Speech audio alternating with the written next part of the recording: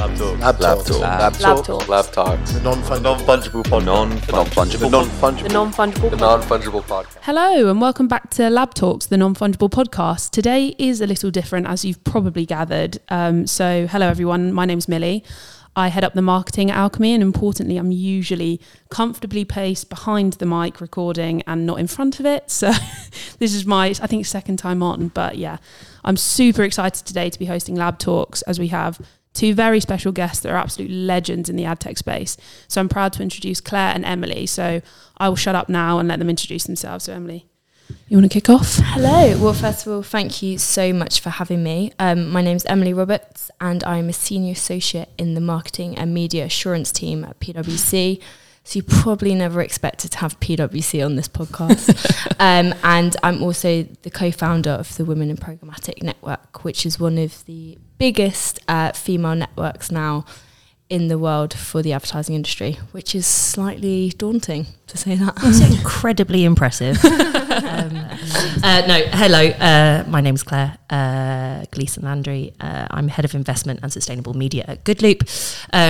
Goodloop's a startup in the ad tech space, and we basically make it easy for brands to do good at scale. And so everything that we do is designed with consumers and their engagement with advertising and giving them a reason to engage with advertising again. I have never founded a network of any description outside of my day job.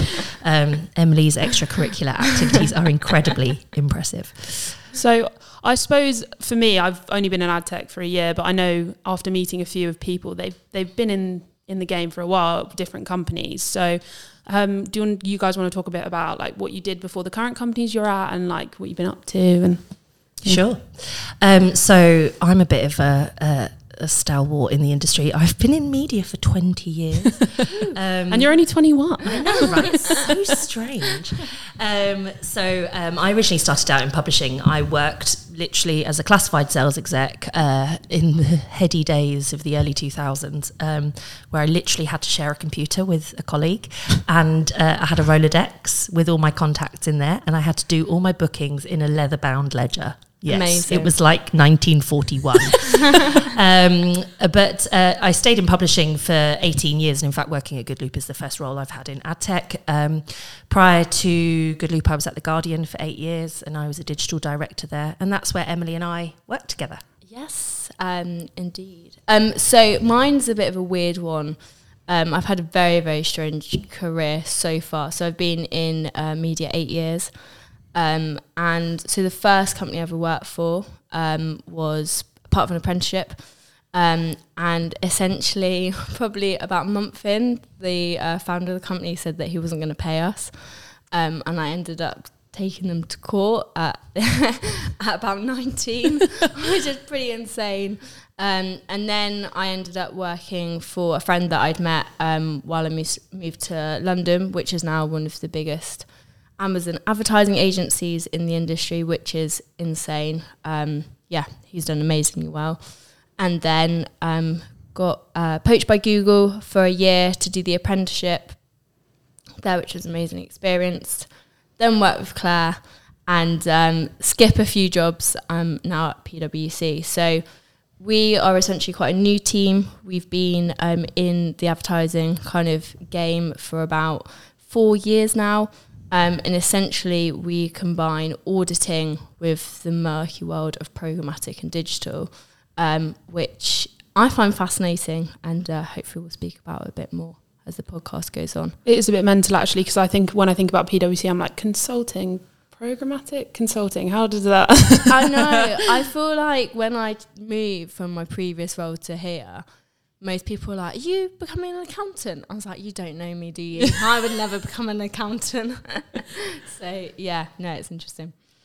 And Claire, also, just to talk a bit more about Goodloop, because I know Alchemy and Goodloop have had a couple of conversations, obviously, but it would be great to just explain to the listeners a bit more about what Goodloop do in terms of, like, being the eco-friendly face of programmatic advertising? Well, one of the eco-friendly, but also just more at large purpose-led. So we're a purpose-led advertising platform, and we partner brands with charities, and we leverage advertising spend into donations, basically. So we have a couple of products. One is a video solution, which basically, if you don't hit the skip button, which everyone does, let's face it, if you don't hit skip, we'll reward you with a micro donation that's paid to a charity on your behalf. And so it's a really easy way for brands to leverage all their CSR stuff that kind of gets lost on their websites, and they don't always reference it, and they don't make a big deal out of it because they probably don't want to get accused of any kind of reputation laundering. But a lot of brands are really amazing in this space, and certainly in the past couple of years, brands have probably stepped in where governments have failed. So we saw a lot of this during the pandemic. The brands that pivoted to have a really, really direct message with consumers, basically saying, look, we know it's really tough, and we've all seen all the black and white videos and adverts at the time with somber piano music playing over them about unprecedented times. But those brands that pivoted and really lent into that narrative really built a lot of equity during that time. So you had brands like Deliveroo who pivoted straight away to contactless delivery, and they really help to build trust with consumers. And so that's what Good Loop does. We facilitate building that trust, but with ease.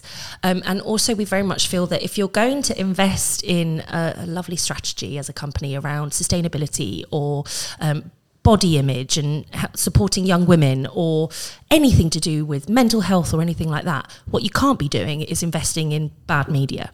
So you can't be running an anti-bullying campaign and then run it on the Mail Online, for example. So what we do is essentially we manage those campaigns for them to make sure that our ad campaigns show up in values-aligned publishers.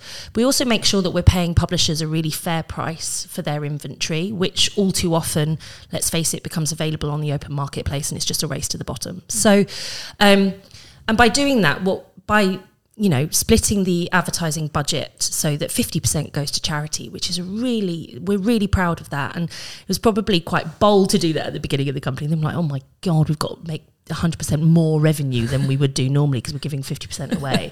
Jesus, whose idea was this? But because we do that, we essentially deliver more meaningful reach to advertisers because we're only charging them when someone actually watches the video and doesn't click skip. But also we help to shift brand perceptions and increase trust and purchase to intent, intent to purchase, not purchase to intent, Jesus. So all of those metrics that a marketing campaign would typically be measured by, rather than sort of post-click attribution or click-through rates or, behaviours that none of us do. We measure campaigns by the success of, their marketing KPIs being shifted.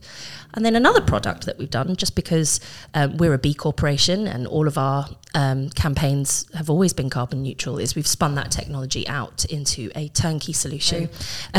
We basically have built a green ad tag, and this can be appended onto any ad tag. It's a little tiny pixel, tiny piece of JavaScript, and what that does is measure the data transmission of an ad campaign, which tells us how much carbon effectively is being generated by just one campaign being live. So that's the area that I head up. So I'm not a climate scientist, so it's quite a shift. My double B in GCSE science is probably insufficient, but it's a really interesting space, and lots of people are really engaging with it. So that's amazing. It must be super rewarding, right? Yeah.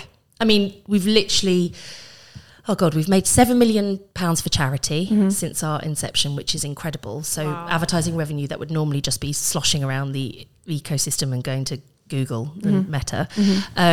But also we've planted like 2.6 million trees in the past couple of months. It's just awesome. And tree planting isn't the only solution, but it's one of them. It's really easy to scale. It's pretty cheap.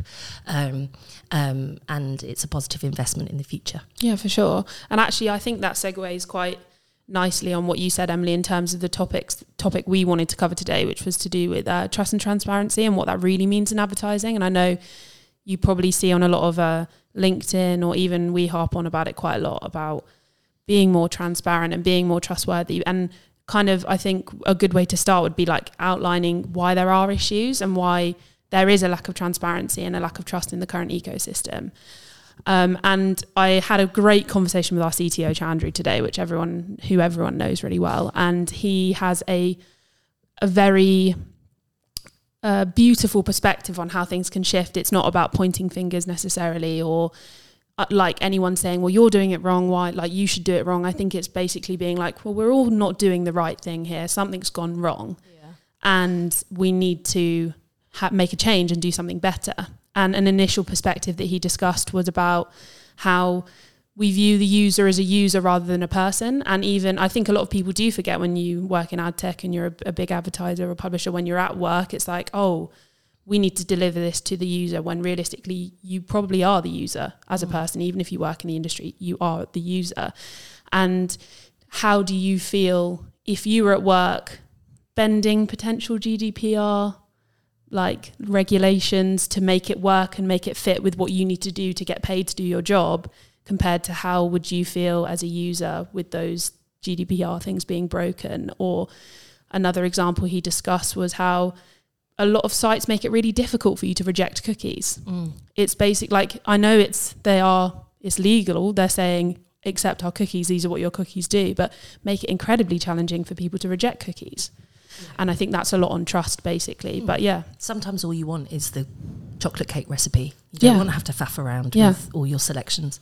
Yeah, it's insane. And that, I think, is one of the reasons, if not the main reason, why our team has done so well. Like, we've grown so much in the last 4 years, because there was no one essentially regulating the industry. And to have like our team do a whole combination of different things, from helping mergers and acquisitions. But one of the other things that we do that's growing like mad is essentially giving that assurance to brands that their campaigns actually ran in the right place. Yeah. So like, we'll do these reports and we'll find, oh yeah, that campaign that massive supermarket ran that was meant to run in the UK for that special offer, yeah, that ran in Gibraltar. And it's like, these are basic things that the industry is still getting totally wrong, and that the brand has no idea about, because essentially it's not the same as print, right? Like back in the day, and still to this day, print, you buy a paper, you can see the ad in the paper. Or with digital, with out of home, not digital out of home. Well, yeah, I guess so. But you see the ad, right? And with digital, essentially, there is so much complexity to do with digital that I think sometimes brands just want to see their ad. And I think that's why things like programmatic guaranteed or like homepage takeovers have done so well, because then people can see the ad. But like, that's definitely the reason that our team's growing like crazy, because we essentially can go in and go, okay, let's confirm this. Like, let's review GDPR and then review how you're doing it and go, oh, I don't think you're very compliant at the moment. This is what you need to do. And actually having those advisors in the industry, I think, has been desperately needed for such a long time. A study came out a couple of years ago that ranked people who worked in the advertising industry as less trustworthy than estate agents and politicians. Yeah. I think things have probably changed over the past year. Let's hope. Given the state of politics at the moment. But the industry has, whether you work on the creative side or you work in the executional side and activation side, it's a murky world. Programmatic is kind of opaque by design. And there are a lot of players who are really trying to clean that up, and it has to take collective effort. But some people are too keen on the cash. Well, do you know, lack of accountability. Well, yeah, that's so true, because it's almost like you feel really bad because you're witnessing on two sides publishers making all this almost like trust fall into the hands of the middleware, like being like, yeah, you're going to do what you say you do, we trust you, and doing a free fall. And then you have the advertisers doing the same thing, because ultimately publishers will trust the supply chain, they'll trust that the valid ads are being shown, there's no fraud on the demand side, and the creatives that are being shown, as you said, are relative to the content on the site. And then on the same side, like you said, with advertisers, where they're trusting that the campaign that they want to be served over a certain period of time is being served. And ultimately, that doesn't seem to be happening in a lot of places. Yeah. So we did a study a couple of years ago, which has now won 16 awards in the industry and continues Subtle flex. to win. I know. Continues to win awards. But it was essentially where we spoke to advertisers, we spoke to kind of the intermediaries, and we spoke to publishers and said, well, if this much is being spent for advertisers, how much is essentially ending up at publishers? And essentially understood where the revenue was ending up. And it took us so long. Like, it was meant to take, I think, 6 months. It took like a year.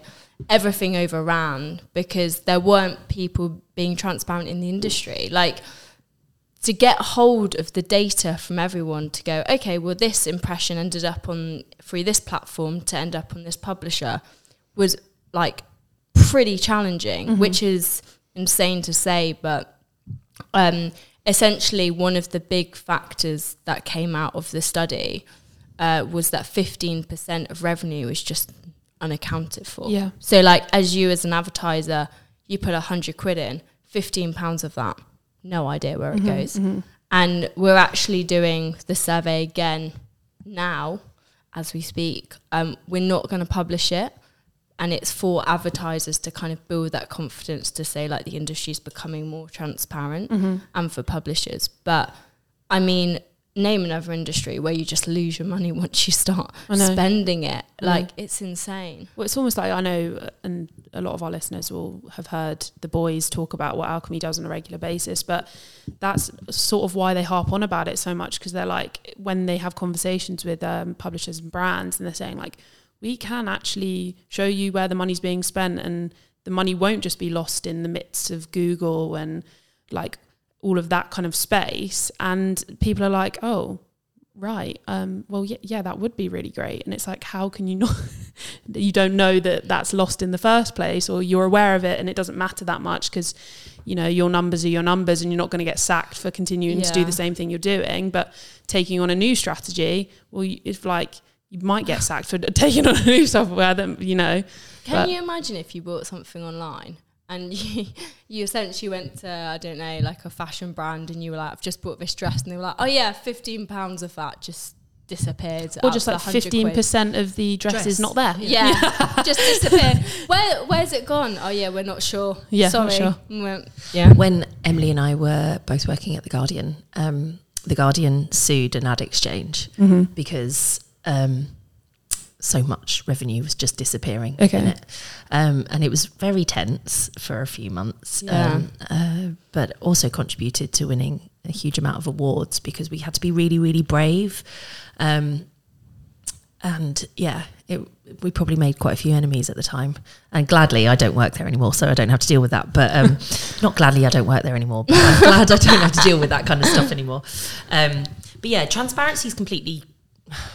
As I said, there's a sort of opacity by design, and that was always something that's, you know, that's an expression that's used quite a lot within the programmatic industry. I think it's used too much. I think like people use it to almost excuse. Yeah, exactly. And it's like the number one word in programmatic is probably transparency, which is incredibly ironic, right? Because actually, I think a lot of the time there is still a lot of murkiness in programmatic, and it's because it's benefited people for so long, right? Like if it was all clear and transparent, then people wouldn't potentially make as much money as they are in the industry. And of course everyone's willing to help, but then when you come to kind of a survey like we did, and it becomes slightly challenging. Yeah, there's not been any incentive to change the status quo. I feel like naturally, I think as people are becoming like awake to the fact that things need to change, like we have all the things going on with cookies and everyone's panicking. Like I know you guys as well have probably been to the conferences where people talk about cookies and they're just like, yeah, so instead of cookies, we'll just do cookies until there's no cookies. And I'm like, that doesn't seem like the best solution until the cookie. Or you go back to how I activated digital campaigns 10 years ago, which was, you want 1 million impressions within the travel section? Great, I'll book those for you. And you don't you don't need to use any. You just do contextual targeting. You don't need to be creepy and follow people around the internet, because that's one of the reasons why Goodloop was founded, because people were downloading ad blockers at a huge rate. Like 40% of internet users have some kind of ad blocker. That hasn't waned, and it increases in different countries. So countries like Germany, they are way more likely to use ad blockers because there's a sensitivity around personal data, and that's because of historic reasons. In the UK, I think we're a bit more sort of loosey-goosey. Possibly because, we're a nation of online shoppers. We lead the way. We're immune. We just don't care. We're like, all right, go on. Yeah. And, and that's why Goodloop was founded. There was no reason to engage with advertising. 40% of users were blocking adverts. And advertising was following you around the internet. Yeah. It was loud. It was obnoxious. And so that's why we wanted to create better ad experiences. I read this really interesting article, because I know you say about like this sort of creepiness of ads following you around. And for me, the ones where they show me trainers that I've maybe looked at, I'm like, yeah, I can tolerate you. But I read this article about one where if you have, like, say, for example, you'd gone on Amazon and you'd Google like wedding invitations or like wedding confetti, and you did that, or you did something related to a wedding, right? And then 9 months later, you would be getting an ad for nappies. Yeah. And those are the ones that, because you're put on a consumer product life cycle. Yeah. So it's like, if you're getting married, you will have babies, and then you would have bought a house and you want to buy a sofa for that house. And that is terrifying. And you can see why consumers have been like, whoa. This is getting a bit weird now. I met a tech company that uses satellite imagery to detect whether extensions are being built in areas, and they can also analyse planning applications. Oh my God. Terrifying. Yeah, that is mental. You can just target them with like bags of cement advertising or something. Oh my God. Just like tiles. Oh my God. Yeah, that kind of stuff, it just freaks you out a bit. I was like, I don't see how we can work with you on this. This is odd and very niche. Yeah. But yeah, people don't like it, and rightly so, because it's really annoying, because there's nothing worse than being targeted by a product that you've already concluded isn't right for your needs. So don't pester me. It's a bit like having, a creepy guy just constantly turning up when you broke up with them. Well, yeah, and definitely. And I think I'm not saying I'm a Daily Mail reader before anyone comes for me about that, but they're one of the sites that I think you kind of mentally blacklist, because you go on there and you're like, Jesus Christ, like, this is excessive. There's more ads than I've ever needed to see in my whole life on this one page, because and unfortunately that's because that's how they're paying for the service they're offering. Absolutely. So they're not the criminals in that. It's just like, that's how they can afford to pay for the service they're offering. Yeah, they've had to compromise user experience in order to hit targets and make money. And unfortunately, what results there is poorer performing advertising for all the advertisers that are having to share that space. And I think actually, well, again, this sort of leads on nicely, and we spoke a bit briefly before we started filming that there was an article that was published yesterday about Google having to pay over $390 million over tracking. So this was to do with like smartwatches and stuff like that. And the key thing on this is, like, we were saying that people are given the option to turn tracking off, or they're told that they can turn it off and not be tracked. But this whole thing was that they had misled users into thinking they had switched off location tracking whilst continuing to collect geographical information without consent.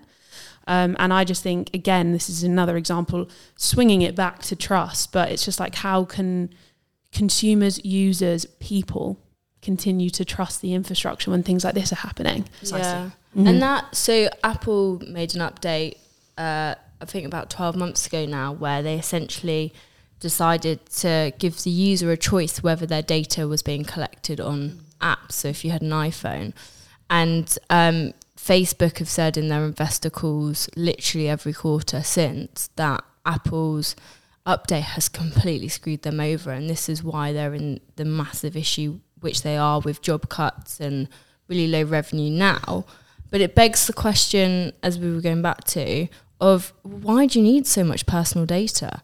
Like, contextual data, I actually think is incredibly underrated. Yeah. And actually, when you're in the mindset of, well, I'm looking on the travel website and you're being served travel ads, that's far more relevant than kind of, oh, these are the trainers that I bought 3 weeks ago. Here they are again. Still following me around. I've got them. I'm wearing them, yeah. No, so true. Yeah. And I mean, it begs the question. I don't know if that's the only reason why Meta are really struggling and having to fire 11,000 people in one day. It's probably because they've bet the house on the metaverse, which is a whole other area when it comes to trust and transparency as well, because it's still such a burgeoning area of technology, and it's still dominated by sort of niche and fringe people. It's probably going to take a while for, I'm in a really funny WhatsApp group with people from ad tech, and they refer to the general public as Debbie and Dave. And will Debbie and Dave be using the new $1,500 Oculus headpiece? What is it? Yeah, those sort of headsets. Yeah, headset. That's it, not a headpiece. God, you can tell I'm almost a boomer. Christ. It's these glasses that are computers. It sounds so fascinating, Jimmy. Tell me more. The technology there is still really cost prohibitive, but also it's still a bit weird. It feels a little bit like areas that, like, everyone's like, well, you can go and talk to people that you don't know, and it's like, is that like a chat room, like what we had when I was in secondary school, or like a pub, like you can, yeah, or like, drinks brands launching in the metaverse. And I'm like, but how do you taste the drink? Yeah. And do you know what the really mental thing that I saw as well is that the headset that they've just sort of like, excuse the saying, blown their load on, is it can only last for 2 hours before you had to charge it again. Which I know doesn't seem like massive, but if you think about gamers that will sit and like game hard, or if you're entering a world, which is essentially sort of some kind of, the film Ready Player One. Have you seen that? I haven't seen it, but have you seen Don't Worry, Darling? Yeah, no, actually I haven't seen that film. But basically, you knew what it was about. Yeah, exactly. Well, no, exactly. It's that kind of alert. It's kind of like major escapism that we've sort of talked about in dystopian worlds, and then all of a sudden you're seeing these headsets spring up, and you're like, is that going to work? Are people going to adopt it? And and do you know what, we sit here and we say no, and maybe we might have a conversation in 5 years' time where we're all in a room with headset. Yeah, exactly. So, but that's why investors. So we do we help the IB with their ad spend study. So working out how much revenue is made in the UK from advertising, and so we get to look at all the kind of investor reports. And so when Facebook's investor report came out last week, they essentially said like investors are just pulling out because there's nothing. All they're focusing on at the moment is this metaverse. There's no money being made at the moment, and yet the product launches that Facebook are doing for advertising are nil. And investors are like, well, we can't keep giving you money to like for 10 years time. And that's essentially why they're like being screwed. That and like the other one was TikTok, which I think all the big companies are now feeling the threat of and the wrath of TikTok, which the juggernaut. Yes, is another fascinating one. As someone that uses TikTok, it's in a whole different ball game in terms of like the shift of consumer behavior in terms of for the younger generation. Like you don't even realize. I know there's a lot of stuff. Like I remember back like when I was like 13, 14, it was like the YouTube boom when you had the like bloggers and they were selling you stuff or like they were recommending products. But TikTok is a whole different gravy. Like I'm buying stuff and then I'm like, why on earth it gets delivered? And I'm like, why have I bought that cat suit? Yeah. So I'm never gonna wear it. Yeah, it's like makeup, and I'm like, I don't really wear makeup. Why have I bought this? But I just saw someone do it, and I was like, why? I'll get it. And it's like a whole different ball game. So I can see how brands are probably thinking like. But the issue of that then is the fact that now Google has made its own version, YouTube Shorts. Facebook's made a version, Instagram Reels, and again, people are like, this is literally TikTok. Sure it's not come out. Yeah. There'll be a study to say how addictive it is. And it's detrimental on people's mental health. You've also that comes back to the transparency piece, right? Of like trust and transparency. These companies are just trying to make as much money as possible. Yeah. They're trying to keep people addicted to the platforms. And actually that is why I think things like Be Real have done so well. Because they've gone, actually, let's take this back. Let's not try and get people addicted to the platform. And let's just show people like how real life works. And I did read this thing about TikTok about how it takes you through kind of it's a sort of like, you know, a doom scroll where it will never end, and as you go through you can experience like so many super intense emotions. As someone who also is like, you know, feels it intensely, like you can see like a dog dying, and then you see like a makeup video, and it's interesting algorithm. No, but it's yeah, I know.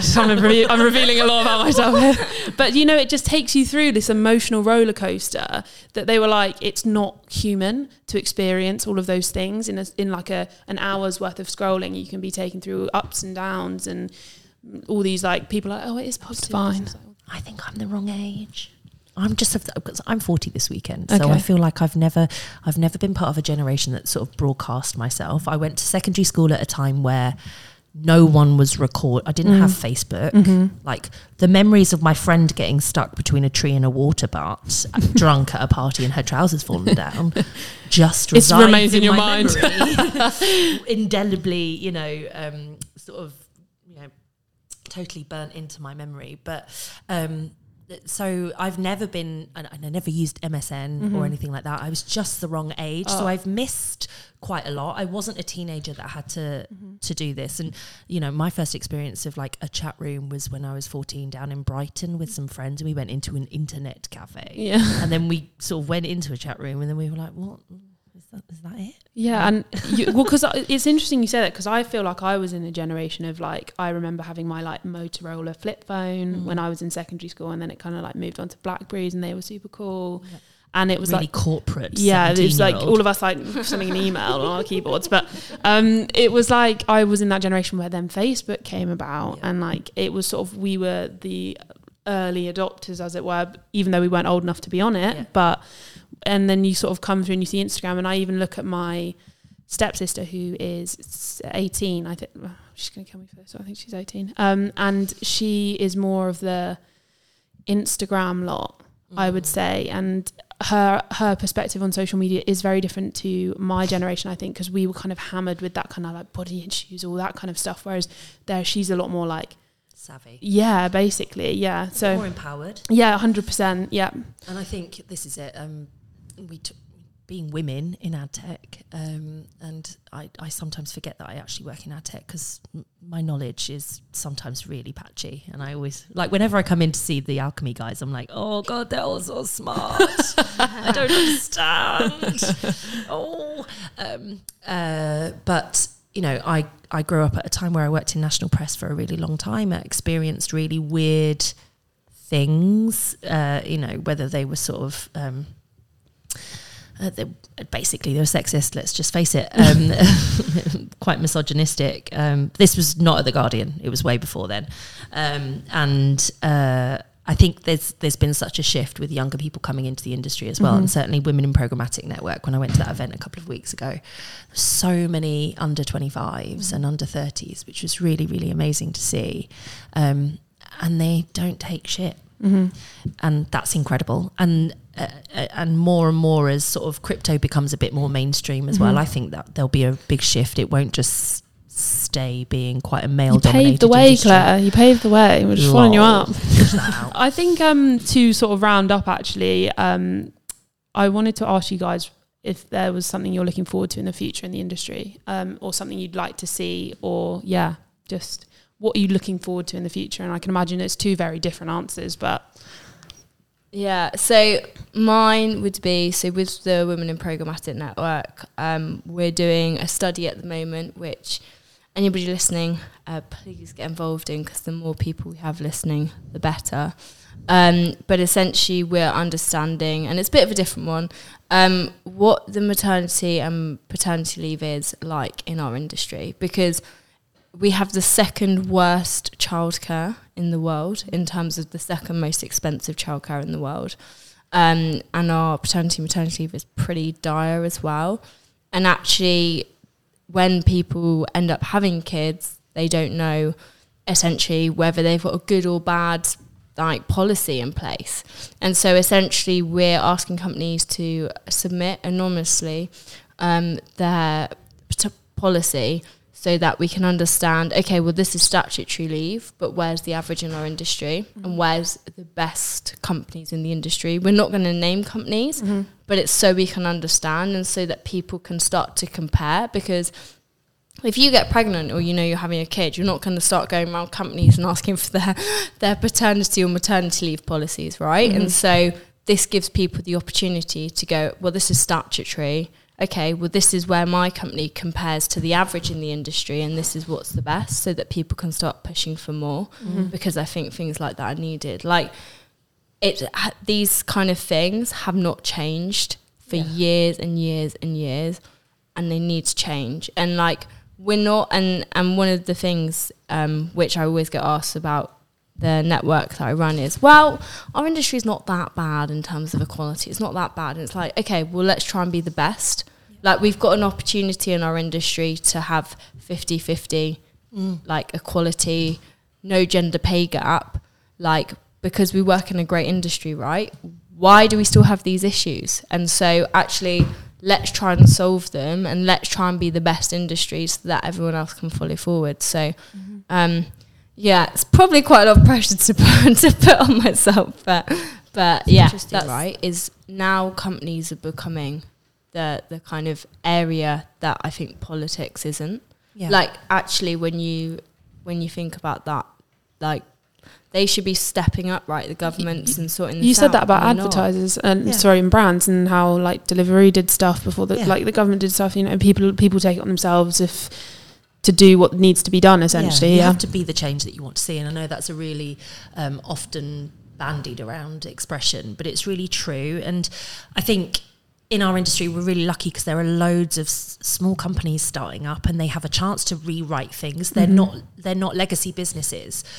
I've worked at 2 national newspapers, which between them were over 400 years old combined. It's really, really hard to change that kind of legacy and that kind of history, especially when all the men are in their 50s, all the men who are managing it are in their 50s and had their kids 20 years ago when their wives did, and their wives are at home, right? So, and God, this is not. We're down the rabbit hole now. Oh God, we're down the rabbit hole. I think it's super interesting. I don't think Goodloop has these policies just because we have a female CEO and a female founder. I think it's just because if you want to be authentic, you have to walk the talk. Yeah. And so we can't be a purpose-led ad tech platform if we're treating everyone like shit. So that's your forward-facing view then? Yeah. No. So what do I think in the future? I think so much. God, industry-wise, I think there will be. I think there will be a state of people playing catch up for a really long time because so much is changing. The coming months, certainly there's going to be a lot of talent in the market with everything that's been going on with tech companies having to literally abandon ship. It's really sad, and all in the run up to Christmas, which is even more rubbish. Yeah. So I think there's going to be a lot of talent sloshing around the industry. I think from that talent will be some really interesting companies coming out of that. I think there'll be people who'll be like, oh, I'm just going to do it better. But long term, I'm hoping that the industry continues to strive for transparency, and with transparency comes more equality, more sustainability. That's obviously my specialist area, my specialist subject. So I think these things are going to become a lot more ubiquitous, and these pillars will start to help inform how companies move forward. At Alchemy Exchange. No, I'm joking. And at Goodloop. PwC. So, but thank you so much for coming on and having a very informative chat with me. I feel a lot cleverer after that conversation. Awesome. Yeah. It's lovely Thank you for having us. Yeah, thank you.